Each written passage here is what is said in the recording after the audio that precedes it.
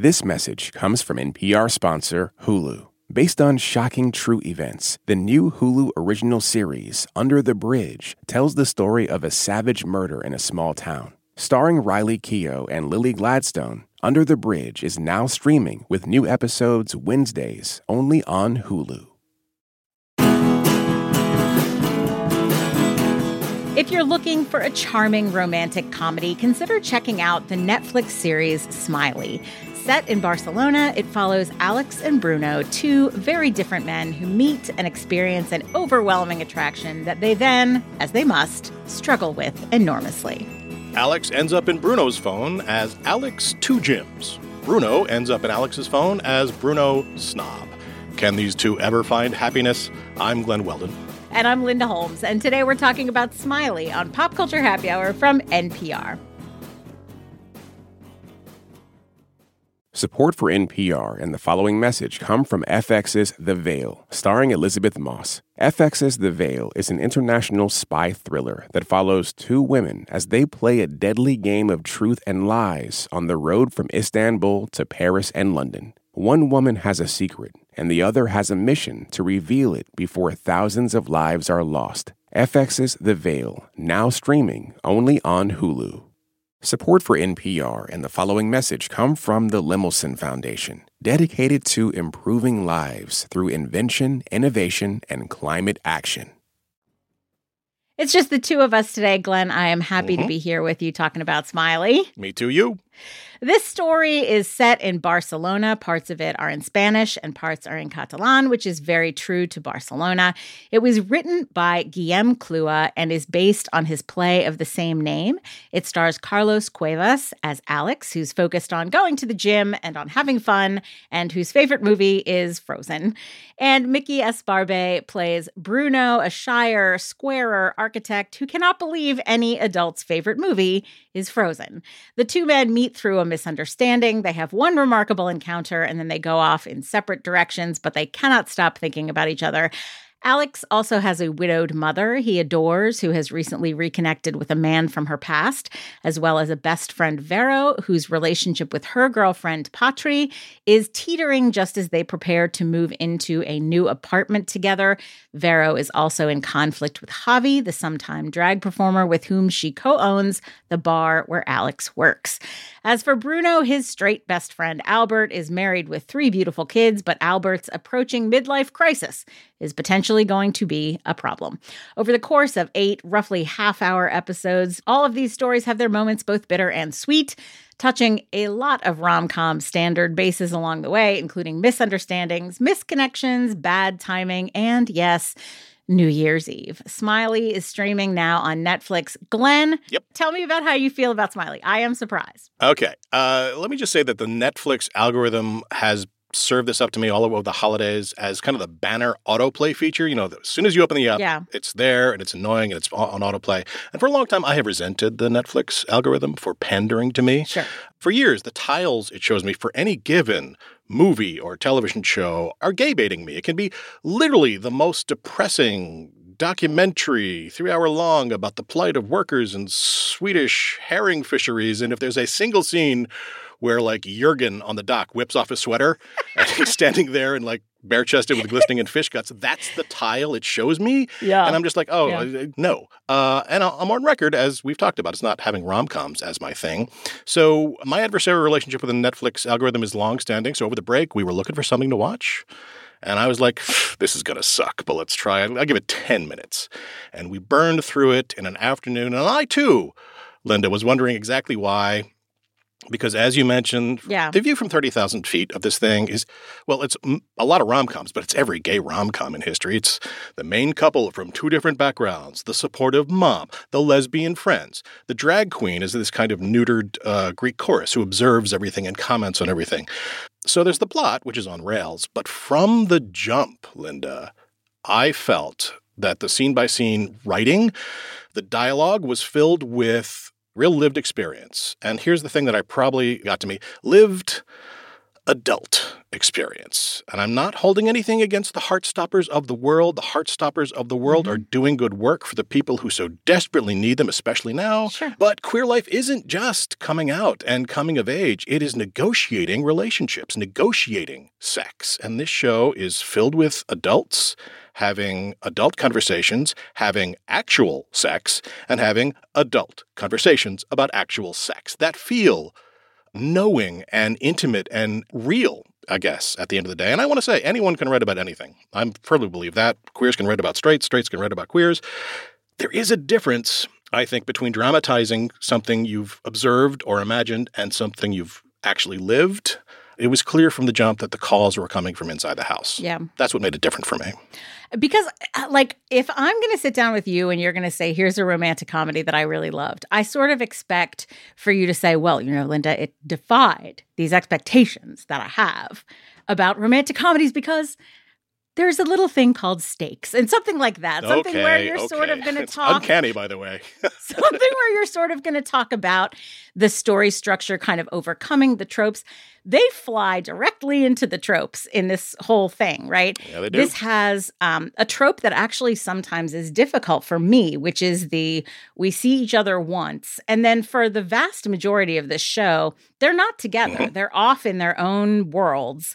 That's the Sleepless in Seattle thing, modified for the fact that they do at least get together once at the beginning. But for most of this, you're talking about people pining who don't really know each other. Sure. What it made me think about was the conversation that you and I had about Schitt's Creek and your difficulty with the David and Patrick relationship on the basis that getting together with the first dude that you ever have a relationship with is a bad idea.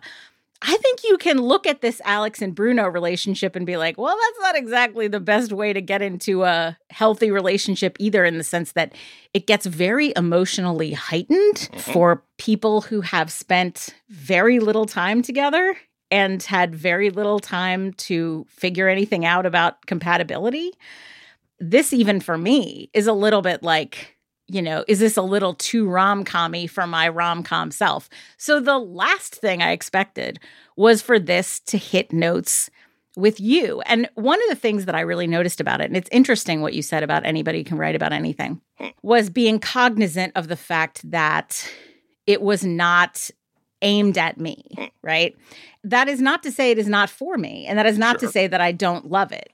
But you can sometimes feel when a show that is meant to be an expansion of representation for at least some people, right? And this is, if you happen to live in Barcelona and be gay, this isn't necessarily like, hooray, representation. This is just people in your community. Sure. This, for me, is definitely like outside of my experience. But there are times when something is outside your experience, but you can tell that your hand is being held.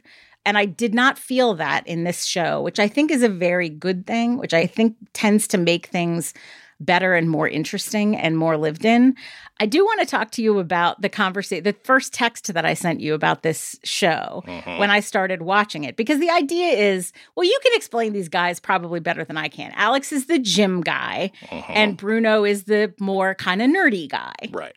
And they're both hot. Well, actually, no, they're not. Here's the thing that you said, both of these guys are attractive. I'm supposed to believe that Bruno isn't attractive. And I said, you fell for the trap, because one thing this gets about gay life is that there is a gulf separating Alex and Bruno that might not be readily apparent to people outside the gay community. Both of these men are attractive. Alex is hot. Bruno is cute. And hotness, unfortunately, but this is the world we live in, is a very specifically defined thing. And people who belong to the gay subset that Alex belongs to, chiseled, muscular, handsome, something is very true about that. They are both lusted after by the community at large, but they are also resented and judged, which is something the show touches on. And they're seen in a way that's limiting. Exactly. It has its roots in the physical, of course, but something the writer and the director, and especially the actors, get in really smart ways is how the physical shapes behavior, shapes everything else. So as Alex, Carlos Cuevas, carries himself with a very familiar kind of outward confidence and unself-consciousness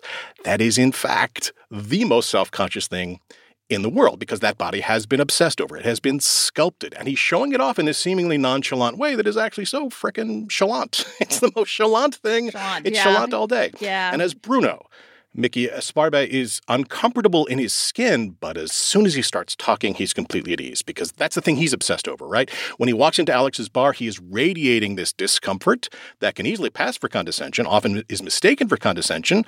And in Bruno's case, there's a little bit of condescension there. Sure. But his performatively unself-conscious, incredibly self-conscious thing is his intellect, his taste in movies, right? And that's the identity that he has obsessed over. And the world works this way, Linda. The gay world works where most of us are Brunos, and we may hook up with an Alex in our youth. In the end of the day, Alexes find Alexes, Brunos find Brunos, and this show knows and shows exactly why that is. That first conversation they have, that's when I keyed into this show.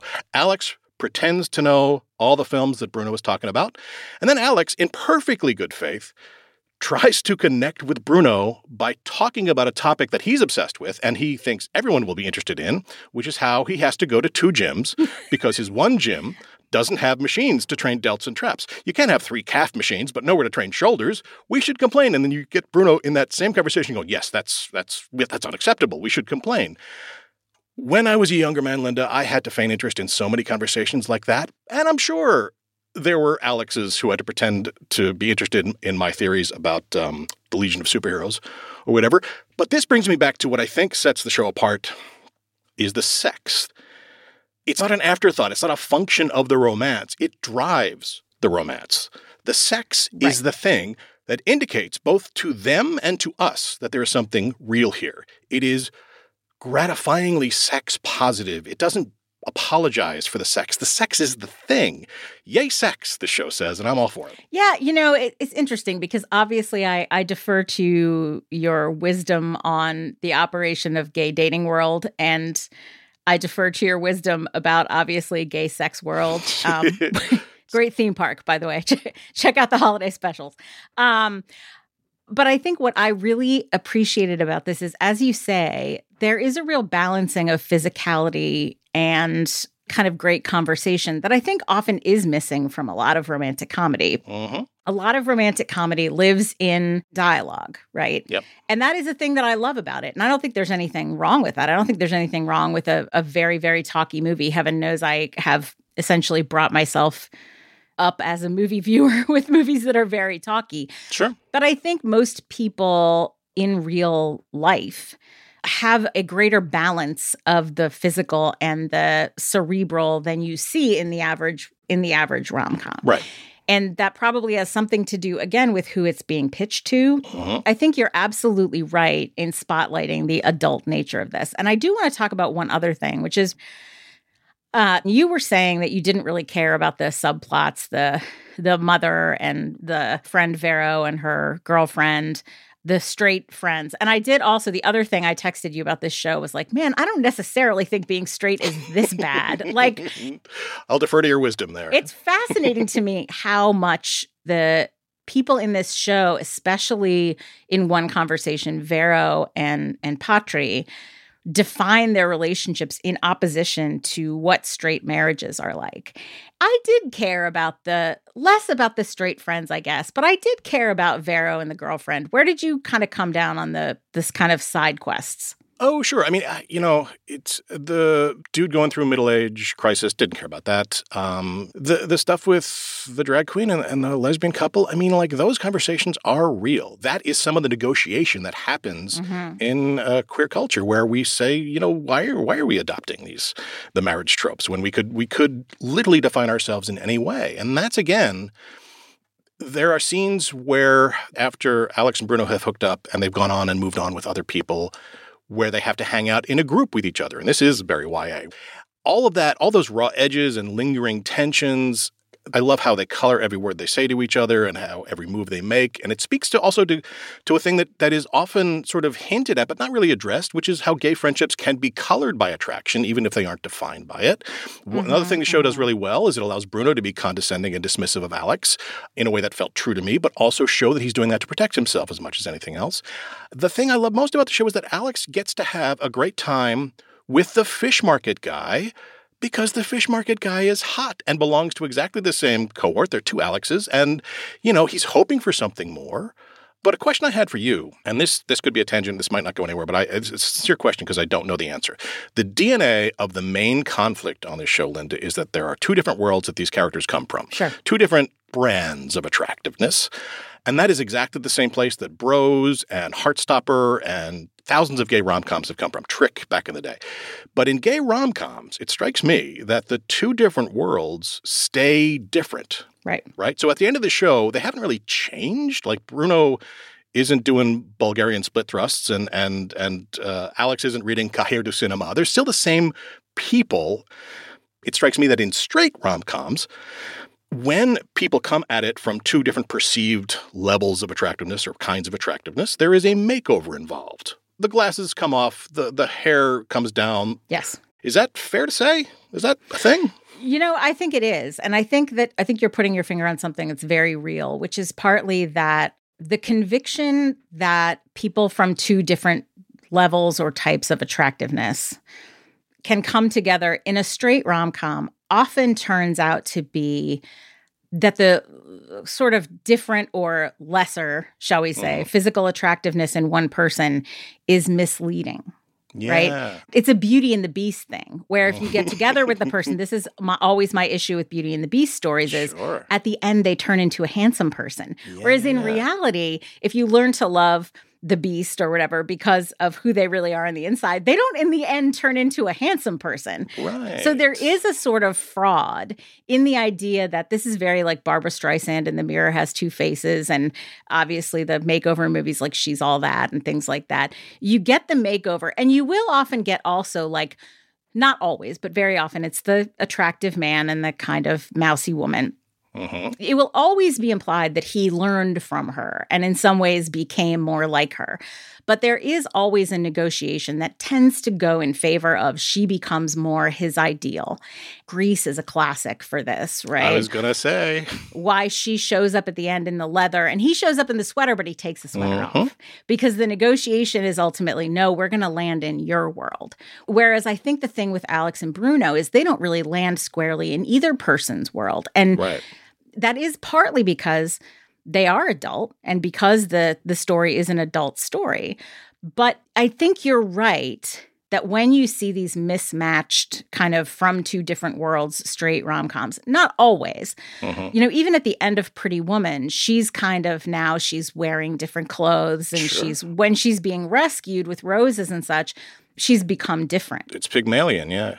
Well, it's a transformation. And I think it's also partly because the Hollywood film is not willing to leave a woman who doesn't look conventionally attractive to them as a happy and fulfilled woman with a sex life if she still looks that way.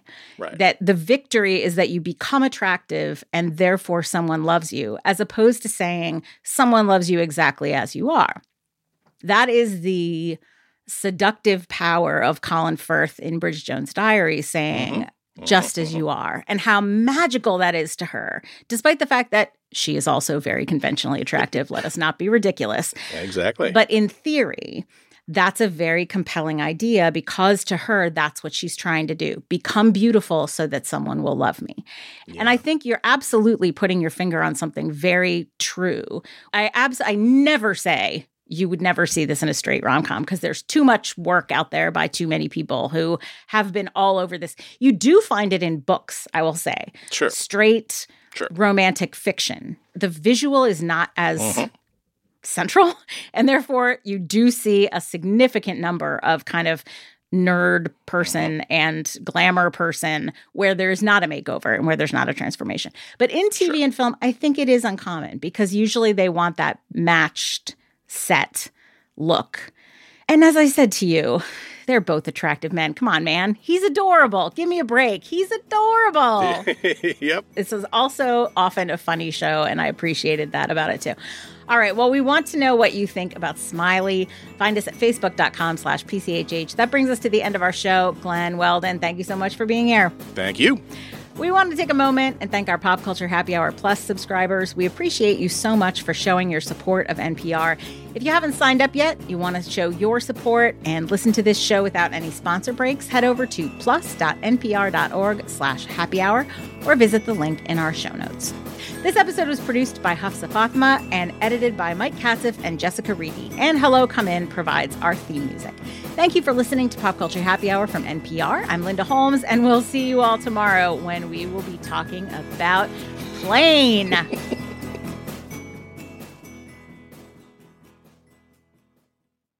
This message comes from NPR sponsor Vuori, a new perspective on performance apparel. Clothing designed with premium fabrics, built to move in, styled for life. For 20% off your first purchase, go to vuori.com/NPR. Support for NPR and the following message come from Rosetta Stone, the perfect app to achieve your language learning goals no matter how busy your schedule gets. It's designed to maximize study time with immersive 10-minute lessons and audio practice for your commute. Plus, tailor your learning plan for specific objectives like travel. Get Rosetta Stone's lifetime membership for 50% off and unlimited access to 25 language courses. Learn more at rosettastone.com/NPR. What does it mean to be Black in America? In NPR's Black Stories, Black Truths, a collection of stories as varied, nuanced, and dynamic as the Black experience, you'll hear it means everything. Search NPR Black Stories, Black Truths wherever you get your podcasts.